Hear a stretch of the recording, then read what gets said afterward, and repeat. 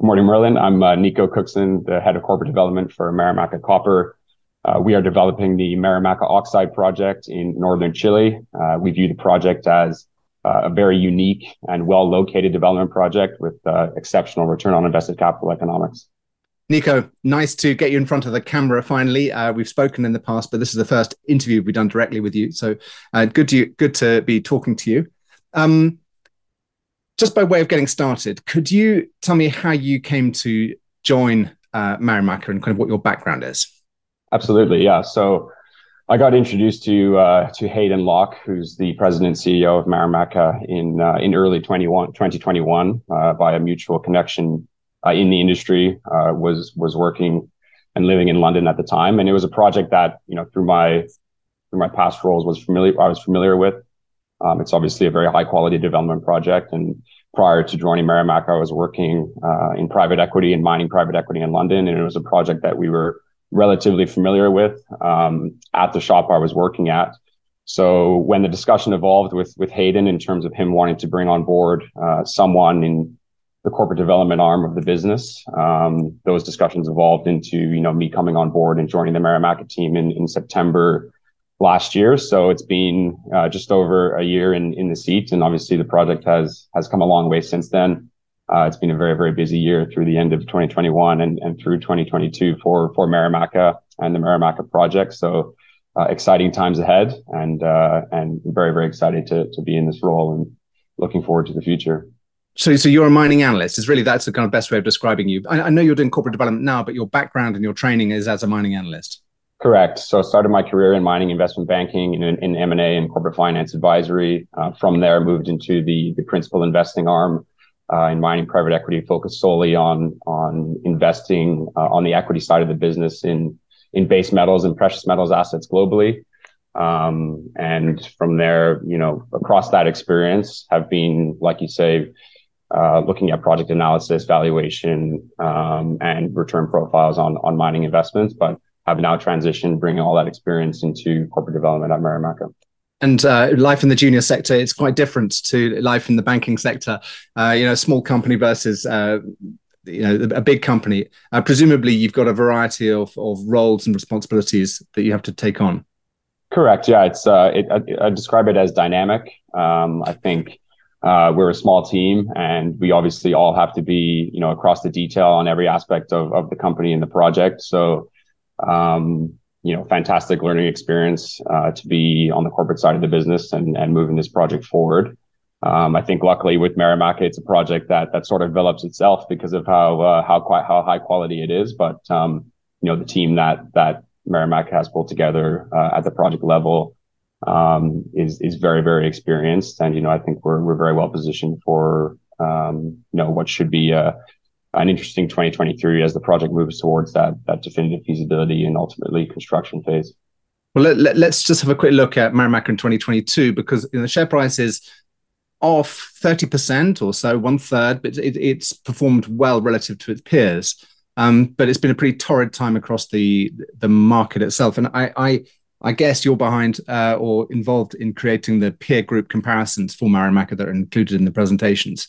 So could you just kind of tell me how you see the copper market performance, or kind of the main drivers of share price performances in this past year or the year to date? Absolutely. I mean, I think we've seen a lot of copper price volatility in the last 10 or 11 months or so. I think largely driven by the volatility of macro financial flows. I think the copper price has certainly decoupled from what used to be a very supply demand driven market in terms of pricing. But I think fundamentally and on a long-term basis, we still remain very bullish towards the end of the decade as the structural deficits that we see in the copper market remain very, very true, and have actually been exacerbated by the price declines this year. So I think given Marimaca's alignment with coming online in sort of the 2026, 2027 timeframe aligns quite well with where we see prices going, copper prices going in that timeframe. So I think we expect some ongoing volatility for the next 6 to 12 months, but fundamentally in the long term we're not that worried about copper price. But why do you say that the volatility in the metal price is going to affect the supply demand balance? Do you think exploration dollars have been curtailed? Do you think supply has been taken off the market just because we've had a dip in the low prices? Yeah, certainly. I think, when you look at the marginal cost of production, there are assets out there that that turn offline when you're in the low $3 copper price environment, where it's been sitting for, absent the last week or two, for the majority of the second and third quarter of this year. So, supply estimates that had copper price holding true at, say, 375 or 380 for 2022. That hasn't necessarily held true. So there has been supply coming offline in the short term. So certainly the estimates going forward into 2023 and 2024, we see those being constrained even further by the low prices across the copper market that we've seen this year. So that, and in addition to that, as you say, I think the market's very much gone slightly risk off this year in terms of equity dollars available for explorers and developers in the industry, which is obviously a critical component of making sure our development supply pipelines are full. So when there's no exploration dollars flowing into the ground, there's obviously no new discoveries. Marimaca, luckily, is, I think, one of the only major copper discoveries made in Latin America in the last 10 years. So we're not seeing many of those dollars flow back into the ground, and hence the supply pipelines are not being filled up for longer dated projects. It's a double whammy, isn't it? Because not only is the exploration dollar harder to find, it's a triple whammy. The exploration dollar is hard to find, so it's harder to raise money for exploration. The money that Absolutely. Companies do have is conserved. They go risk off. They don't spend as much on big drill programs. So actually, the money that was previously allocated to exploration kind of gets slightly pulled back or constrained. And then the final element of it is that when the equity valuations are crushed, the companies don't want to issue dilutive stock on their asset value. So then with the next capital raise they're likely to do is much smaller. And it's only when the metal prices really drive those valuations back up to reasonable levels that the equity, that the juniors raise money again. And so there's almost like a concertina effect. You can get a 6-month drop in metal prices, but it could lead to a 12 or possibly even an 18-month gap in the exploration dollar spend. Absolutely. Right now, the main catalyst for getting you on is to talk about your most recent news, which is about water. There's been lots of bad news about environmental stuff in Chile, but is this a ray of light? Or perhaps you could kind of tell us about this news release that went out on the 7th. Sure, absolutely. So what we announced on the 7th was basically an option agreement with a water supplier in the Bay of Mejillones, which is the nearest port town to Marimaca. It's situated about 25 kilometers from the project site.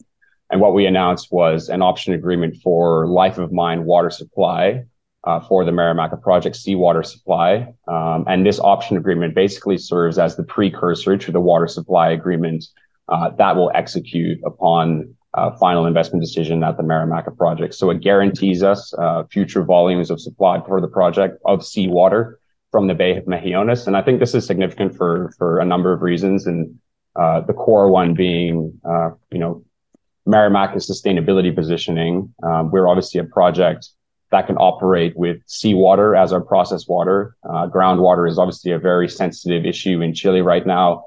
If you look at the WoodMac numbers, freshwater usage in the Atacama region of Chile, about 50% of that usage is accounted for by the mining industry. So it's a critical component of getting any project permitted in Chile at the moment. And I think it positions Marimaca very well because we do not need to rely on a freshwater source in order to get our operation constructed and operating. And by partnering with one of the power and water suppliers in the Bay of Mejillones, we removed the need to even permit a seawater intake in the Bay of Mejillones too. So the process for us now will be basically getting the pipeline route from the Bay of Mejillones to the project permitted via an easement. But the project will operate with seawater for its life of mine, and this agreement guarantees that for us. Remind me what are the main water uses in an SXEW process? I mean, because the tanks themselves are quite small. You've got tailings. You've got it's not a particularly water heavy process, is it? Although No, it is it is hydrometallurgy.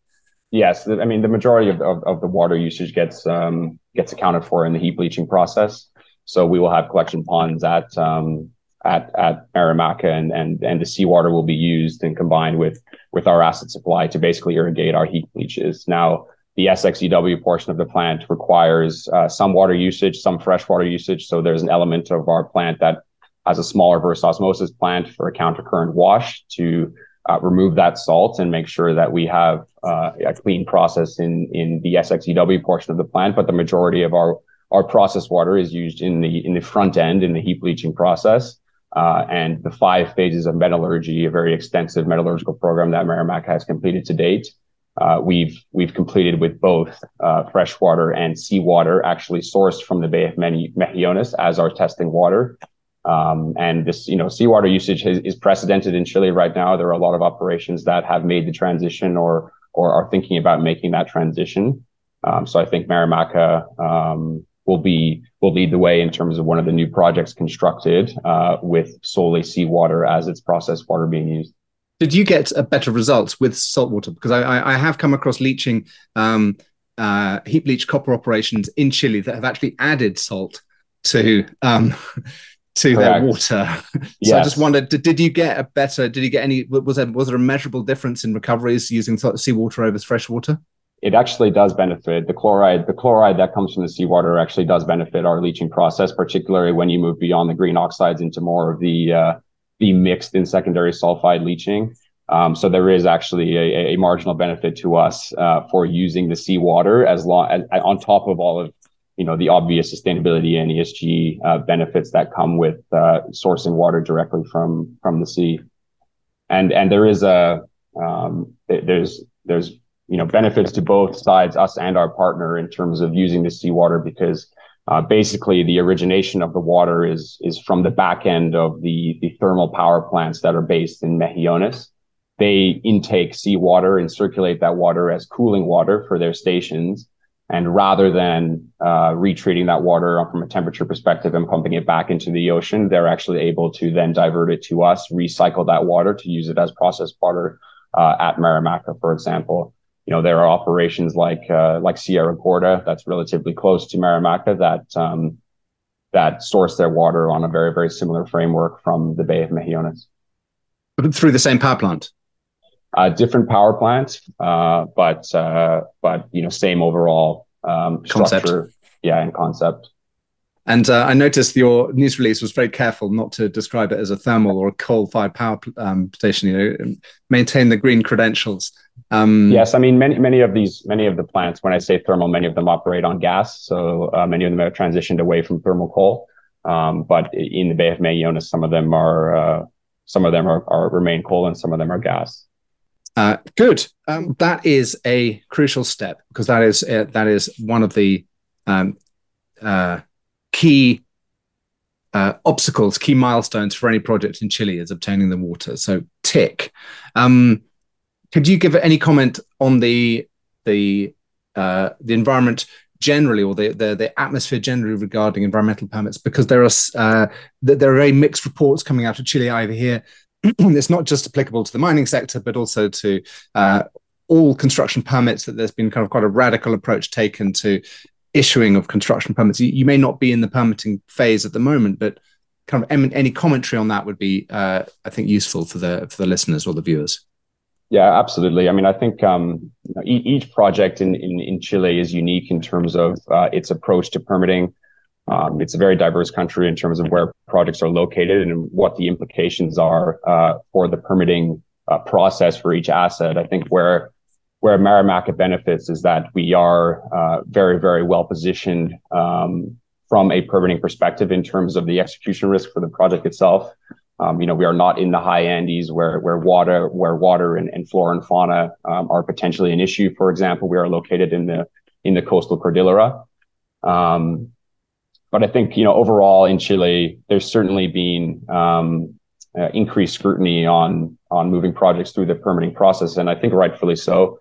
We are moving to a world where sustainability needs to be a core focus. So projects need to be governed with the appropriate oversight during the permitting process. But for Marimaca, we are well positioned from that perspective, and I think now that we are moving into the definitive feasibility stage and really that permitting phase, that represents the critical path for the project going forward. So the team in country and ourselves will be very, very focused on getting our preparations done for our permitting submission in late 2023. So that very, very much represents the core focus for the business right now, in addition to moving towards and kicking off the definitive feasibility study. So you've already started your long lead items, such as environmental baseline monitoring, kind of multiple quarters of air and water and flora and fauna studies.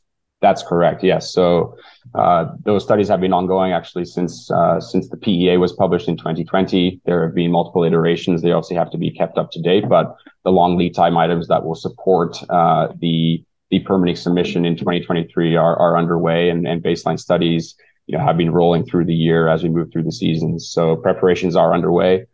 I think now that the updated resource was released in October, where we saw a notable scale up in the size of Marimaca overall, I think we have a good idea of where the project sits from sort of a scope perspective as we move into the DFS, in terms of where we see production scale coming out and life of mine coming out for that study. We believe that there will be a material step change from the scale in the PEA.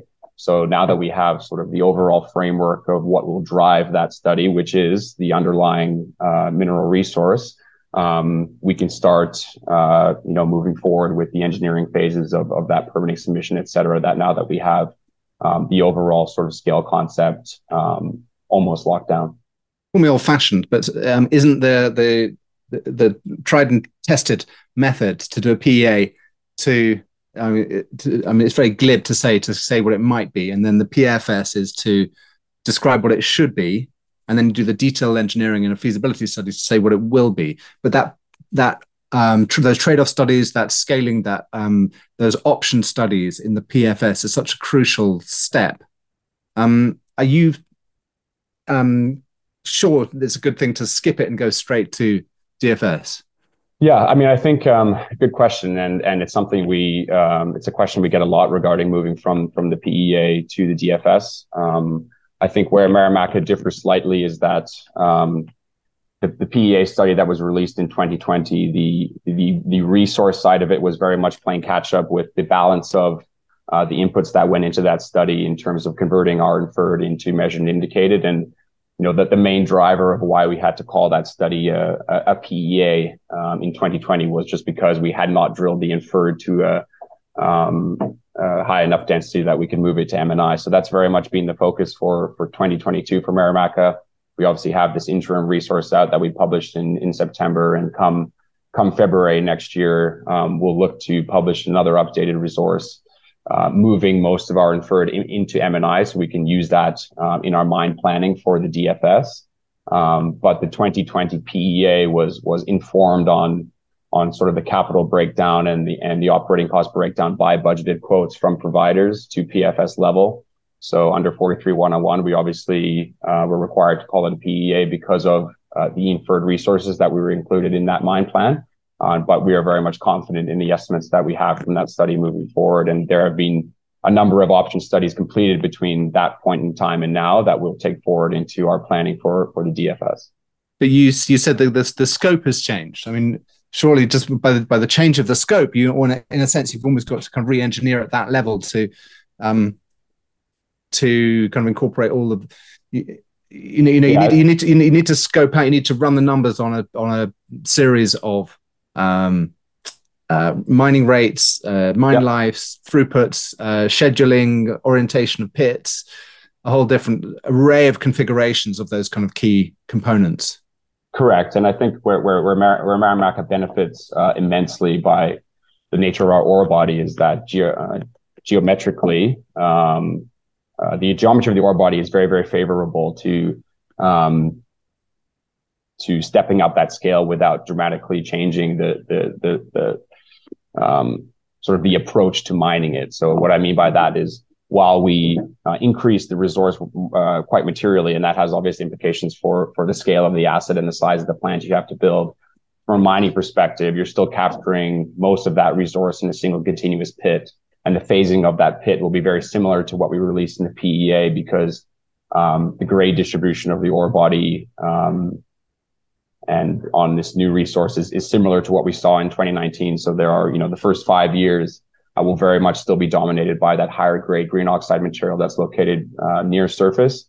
And we'll push back from that in similar phasing to what we had in the PEA, albeit at a bigger scale. So you're right, it does have implications for plant design and area, obviously, because we're going to be leaching a lot more material than what we had, or we think we'll be leaching a lot more material than what we had in the PEA with the updated scale. But from a mining perspective, we benefit immensely from the nature and the geometry of this ore body being at surface and our strip ratio remaining very low, and the continuous nature of the mineralization as a whole, given we can capture most of the resource in a single continuous pit.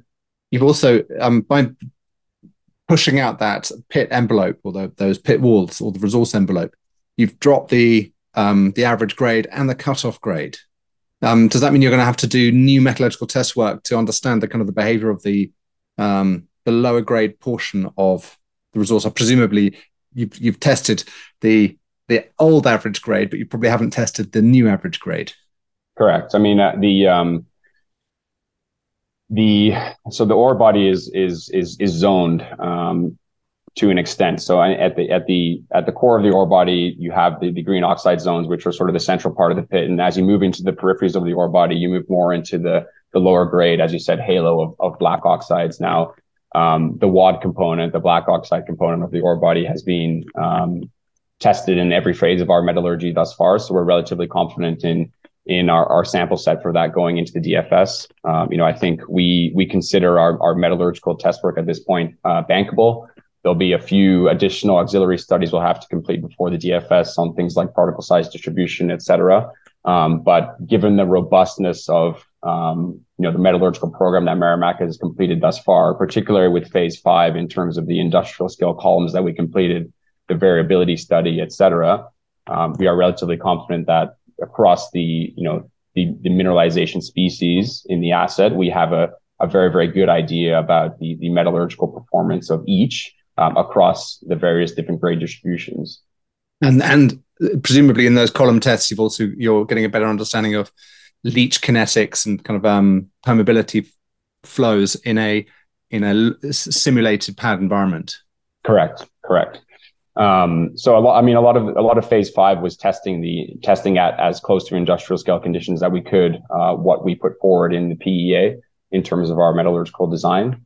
That was confirmed from our test work in phase 5. So like I said, there'll be a few auxiliary things to finalize in terms of optimizing things like crushing size for permeability purposes ahead of that DFS. But from a core geometallurgical perspective, we have a very, very robust data set moving forward into 2023. Thank you. I don't want to delve too deep into the technical side of things, but I can't resist. Do you think you're going to have to agglomerate, or is it?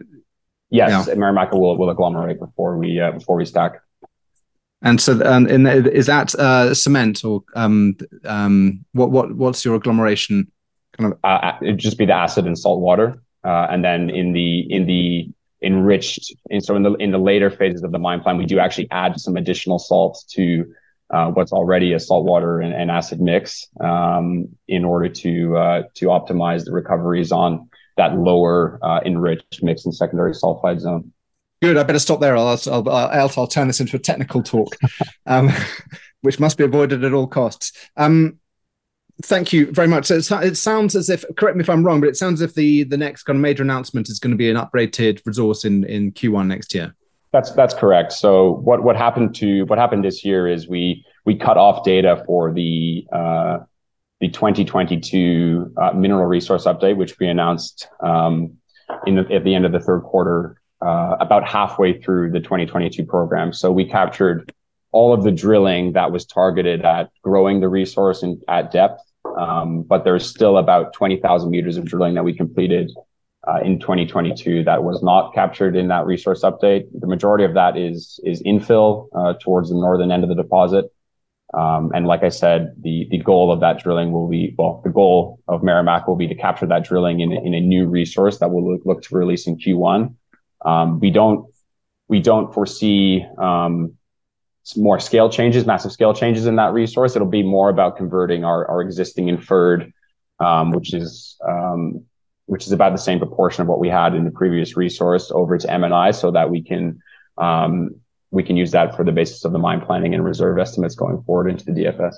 Great. And then it's kind of fast heads down to getting all the engineering done for the DFS later in 2023, Q4, presumably. Correct. So I think the big check marks for Marimaca this year were really, from a de-risking perspective, we're really the resource, getting this infill drilling done, which we foresee as the last drilling campaign we'll need for the Marimaca oxide deposit alone before heading into that DFS.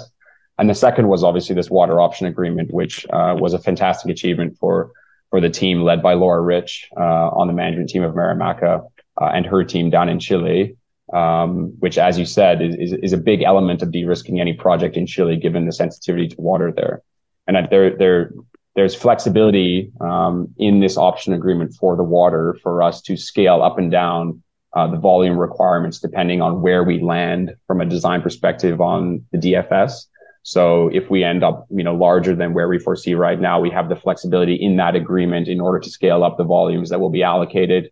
And the same goes for the downside. If we end up on a smaller project, for example, than what we foresee right now, we can shape those volumes accordingly. So the agreement provides enough flexibility that, we have comfort that by the time we execute the water supply agreement at point of FID, we'll have, the flexibility within that to shape it, as we need to. Nico, thank you very much. A neat summary, a good update, and perhaps we should meet again when the next resource comes out, perhaps sometime in late Q1 or early Q2. Absolutely. Thanks very much for having me, Merlin. It was a pleasure chatting today.